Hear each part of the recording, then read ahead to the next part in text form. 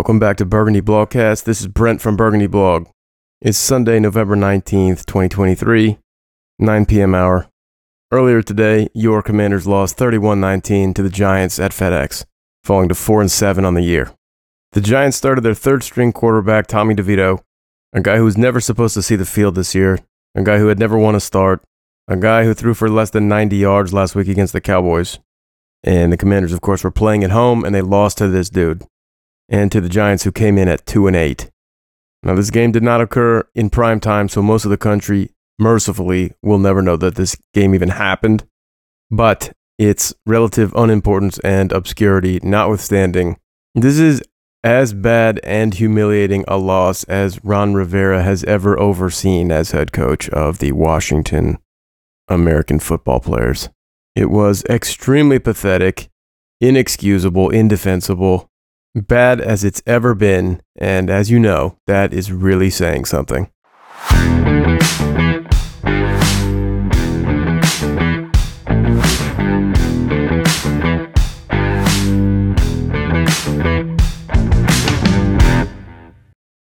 It's not going to be possible for Ron Rivera to explain or defend this loss in any way.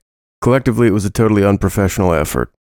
They were almost double-digit favorites playing at home against a team with no quarterback and no offensive line, with nothing to play for in a doomed season.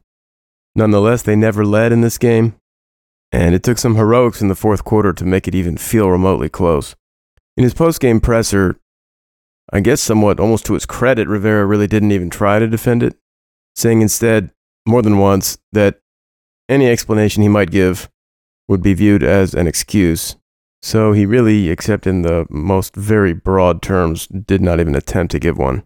In the coming days, if he remains the coach, he will not, as he usually does, be able to chalk this game up to learning and growing, or developing, or any of that other nonsense.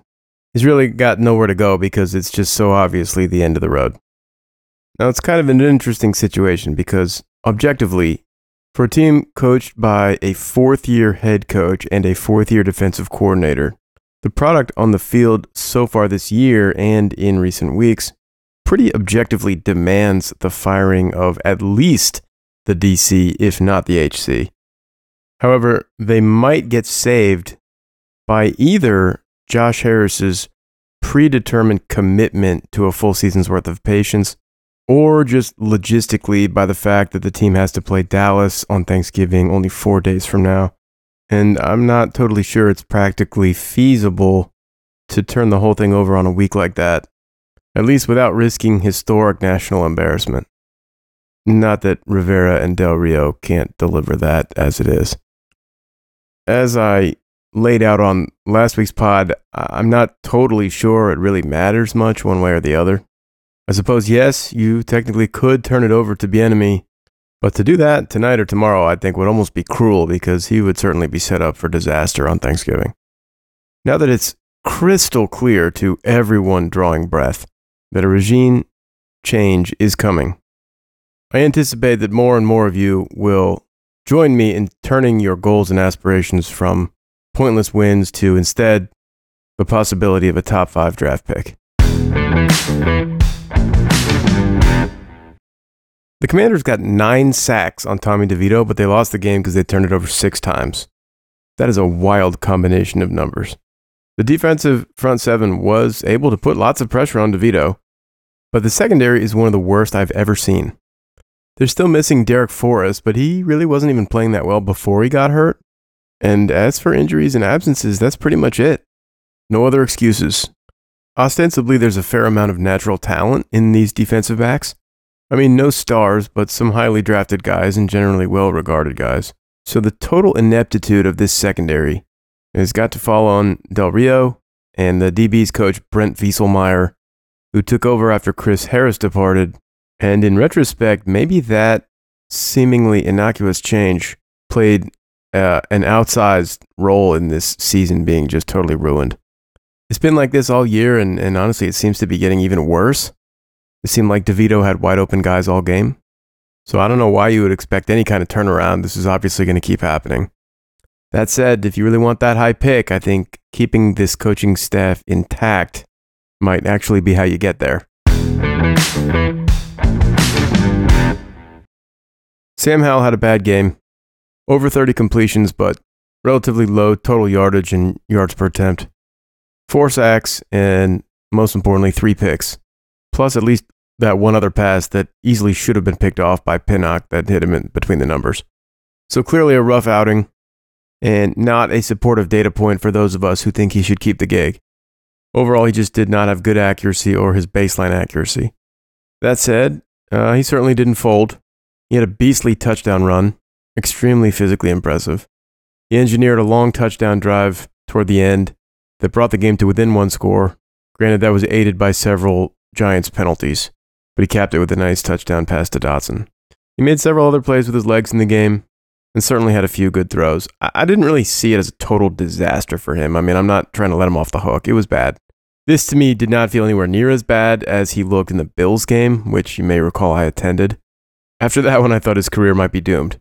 In this game, I thought he was just normal bad. The pick 6 at the end obviously was hideous, but I don't really care about that as much as some other fans. Yeah, they were still alive and they were driving, but, I mean, that was desperation time. He was ill-advised, but I suspect he felt like he had to be a hero.